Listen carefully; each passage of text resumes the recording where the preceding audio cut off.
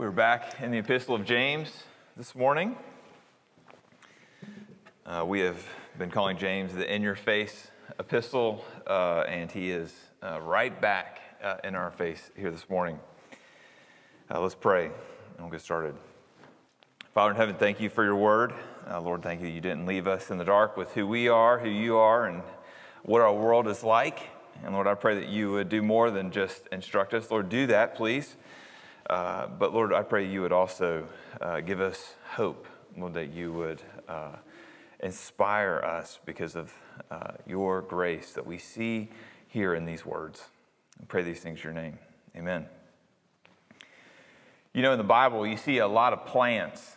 You see Noah is given a set of plans on how to build an enormous boat. It takes him over 100 years. You see Moses, who's commended by God for planning to lead the people out of Egypt. You see Joshua, who's blessed by God for planning to lead Israel into Canaan.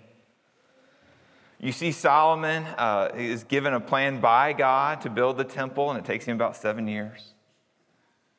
You see Paul, who plans to take the gospel to places all around the Mediterranean Sea where he's going to set up churches. He has 3 missionary trips, and those 3 missionary trips take anywhere between 1 and 7 years. Plans. In Proverbs, you see an ant. An ant is seen as a model to emulate because the ant stores up food when there's excess for times when there's going to be leanness. See, some of us, we hear examples like this in the scriptures, and we're like, that's what I'm talking about. You love quotes like, if you fail to plan, you plan to. If you don't plan your life, others will. An hour of planning can save you 10 hours of doing. A goal without a plan is just a wish. See, those who love planning, you see opportunities out on the horizon. The future fascinates you. Planners long for a better life, a better world, and planners are willing to put their shoulder behind making that better life and better world come to pass for themselves and for others. So, for instance, we have a plan around here as Hope Presbyterian Church. You can see it in our vision statement.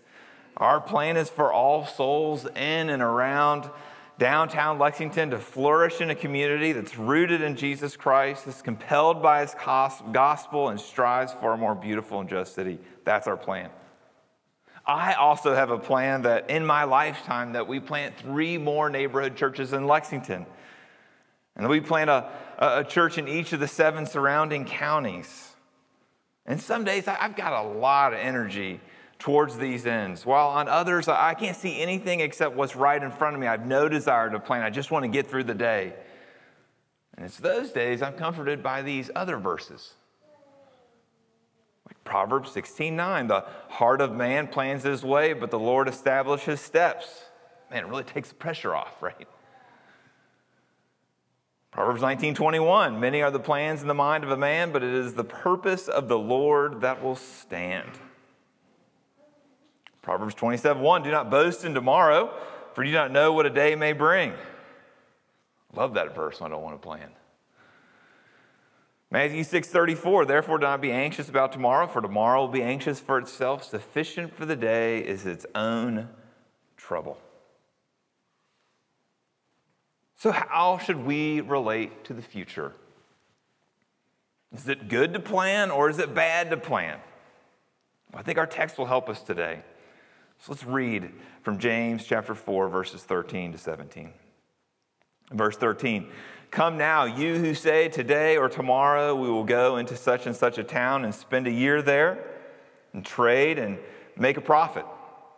Yet you do not know what tomorrow will bring. What is your life? For you are a mist that appears for a little time and then vanishes. Instead, you ought to say, if the Lord wills, we will live and do this or that. As it is, you boast in your arrogance. All such boasting is evil. So whoever knows the right thing to do and fails to do it, for him it is sin. The word of the Lord. Well, in order to plan well, according to our text, we've got to consider 3 things. The first thing we've got to consider are our limitations. You see that in verse 13 and 14. You have to consider God's sovereignty, verses 15 and 16.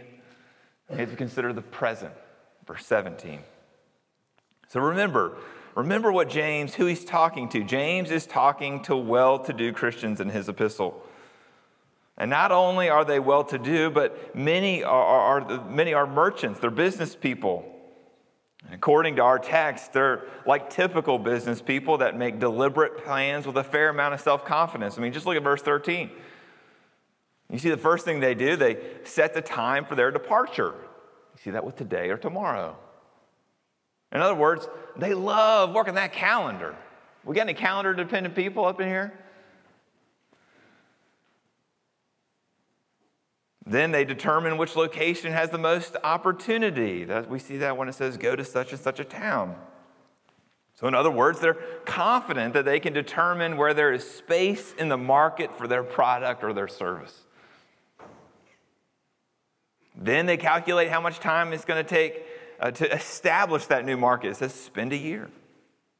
And they're able to figure that out because they've got some experience that they've acquired down through the years. They have plans. At the very end of verse 13, you see the chief motive behind their plans. It is to make a profit.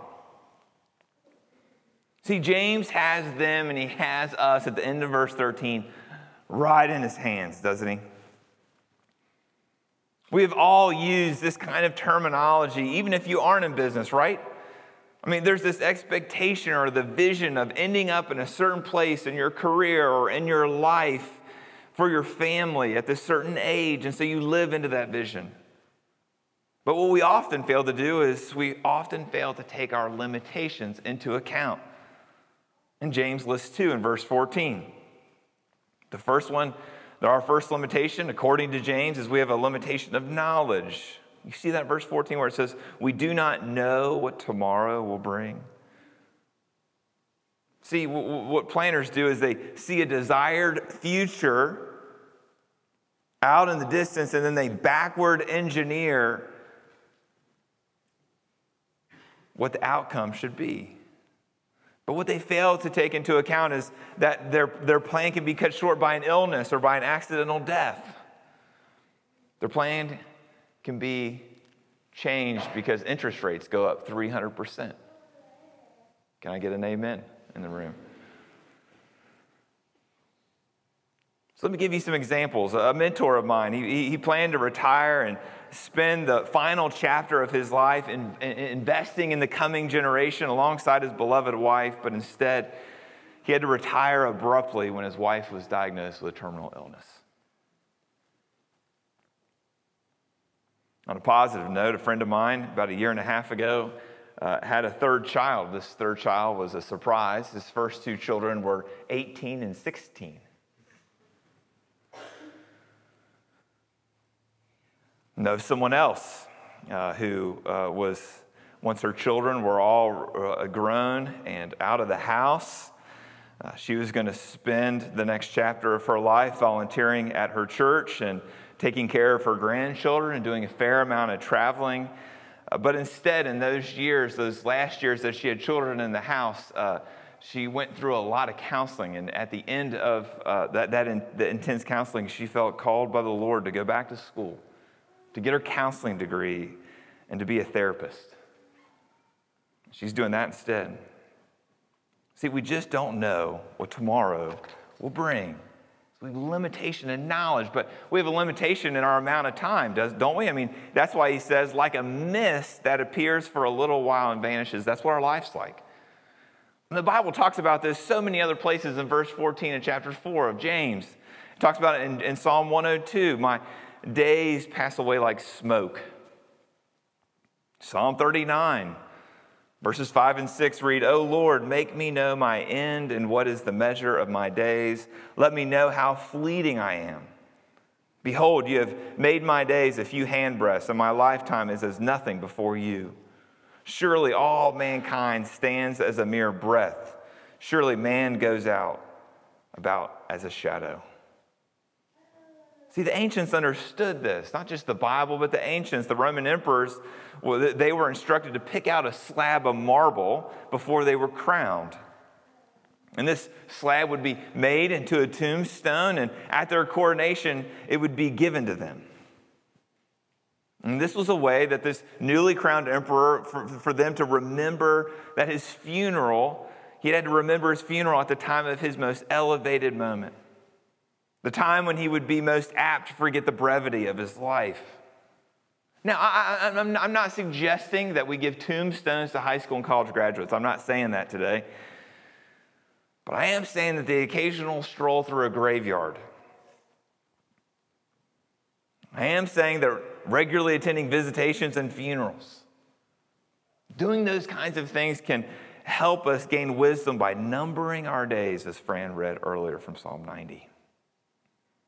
See, James' rebuke, it's not intended to keep his audience from planning or to keep us from planning. James' rebuke is not intended to squash their desire for profit. But what his rebuke is aimed at is their self-confidence, their unwillingness to embrace their limitations. And all of it comes down to the word presumptuous. See, we have this faulty understanding of ourselves in relation to our capacity. It doesn't mean that we don't believe in God or that we have no faith. It's just that God is really small and we're really big. So how are we going to eradicate that presumption? Well, James lays out an alternative. He says in verse 15 that we ought to acknowledge God's sovereignty. We acknowledge it by saying, if the Lord wills, we will live and do this or that. And just saying that, it's not some magical incantation. It's not a glib formula without any real meaning. What James is saying is that he's not saying that ensures humility, but it is a key qualifier to all planning. Believing it, if the Lord wills, believing that little phrase, it adds this element of contingency to our planning. So when we don't plan in this way, we're described with those words in verse 16. Do you see them? They're not exactly flattering. Arrogant, boastful, evil. See, we've already seen that the solution is not to eliminate planning from our life, but we're to plan in this non-presumptuous way, this humble way, this if the Lord wills kind of way, this way of dependence. We've got to plan with our frailty, our ignorance, and our dependence front and center. So how do you know how you're planning? How do you know whether you're planning in a selfish, presumptuous way or in a way that's depending on the Lord? Well, I think it might be as simple as asking, what role has prayer taken? Has God been a part of the plans from the start? Did you ask him if your plan was an effort worth pursuing?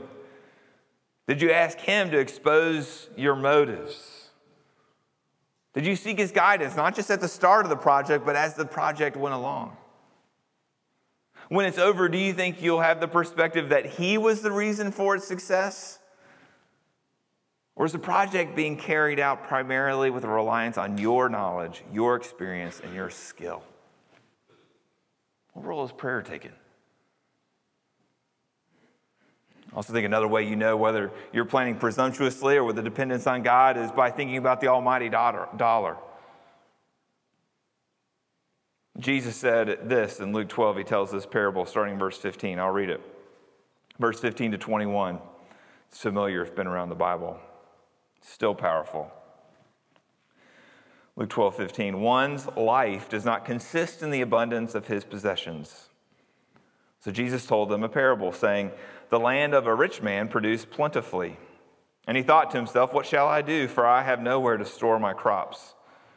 And he said, I will do this. I will tear down my barns and build larger ones, and there I will store all my grains and my goods.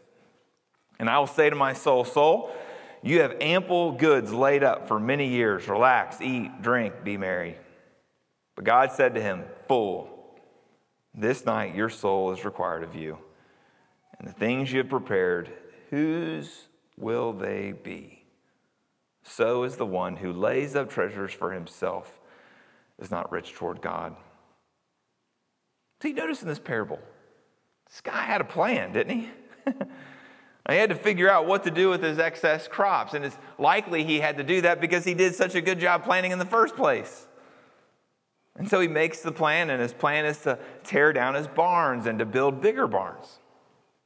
See, he could have come up with a different plan, couldn't he? He could have come up with a plan on distributing the excess to the poor, but he didn't. Notice something else. This guy is a saver. He doesn't want to just go buy a bunch of stuff. And see, almost no one will tell you that you are saving too much, especially not your financial planner. It's almost always considered wise to save. Then Jesus comes along in Luke chapter 12, and he's skeptical of our desire to save. Now, hear me out. I'm not saying that saving is a bad idea. I'm just saying that it's possible to save too much. I am saying that it's possible we so badly want financial security for ourselves and our children and our grandchildren that we miss the opportunity to do the right thing today. And that's why I think verse 17 is sitting right there at the end. You see it? Verse 17 reads, "So whoever knows the right thing to do and fails to do it, for him it is sin." See, it seems like a random verse, doesn't it? Put in a random place, but it's not. See, planning is about being future-oriented when James is trying to get them to live in the present here in verse 17.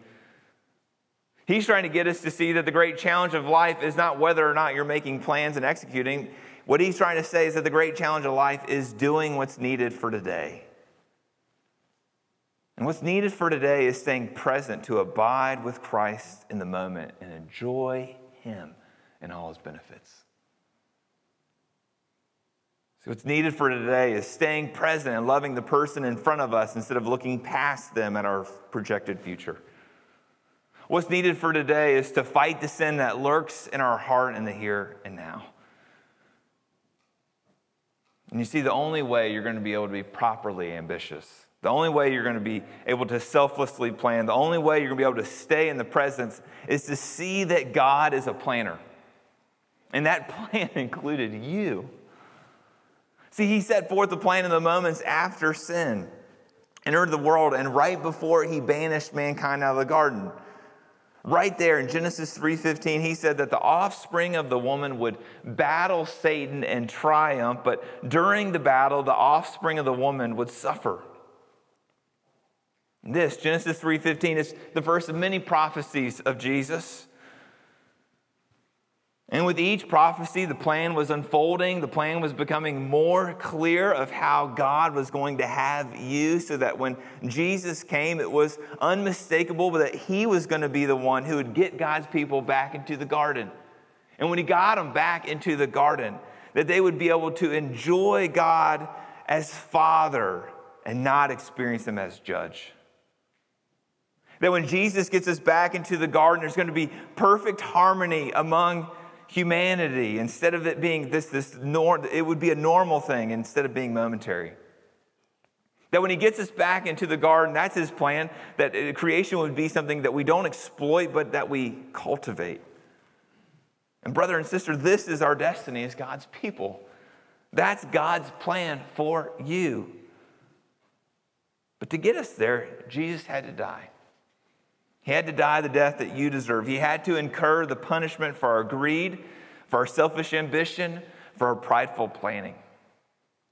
And when you see Jesus, when you see him absorbing the punishment for our sin while he hangs on the tree, you're going to be free. You're going to be free to make plans. You might make plans that fail, and it's going to hurt, but it's not going to be devastating because you know you're going to be held in the loving arms of your Father. You're going to be free to make plans to trust God with your money out into the future, and instead of having to sack it all away. You'll be free to give away your money instead of saving too much, all because of this gaze towards Jesus, whose plan was to have you. And doesn't that make you want to plan? Doesn't that make you want to plan and bring redemption in the here and now? I hope it does. Let's pray. Father, many of us, we are quick to plan. We have so many ideas and we have so much energy willing to execute them. And Lord, I pray that we would take moments to reflect and put our motives before you. Lord, that we'd be willing to see what role prayer has and what role money has in all of our plans. And Lord, I pray that we as a congregation, Lord, that you would help us take risks. Not necessarily just risks out into the future, but risks for today. Lord, that we would take the risk to set aside time to enjoy you. Lord, that we would set aside time to love our neighbor. And Lord, that we would set aside time to cultivate what you've given us and not just exploit it. Oh, Lord, we need your help desperately. Would you help us? In Christ's name, amen.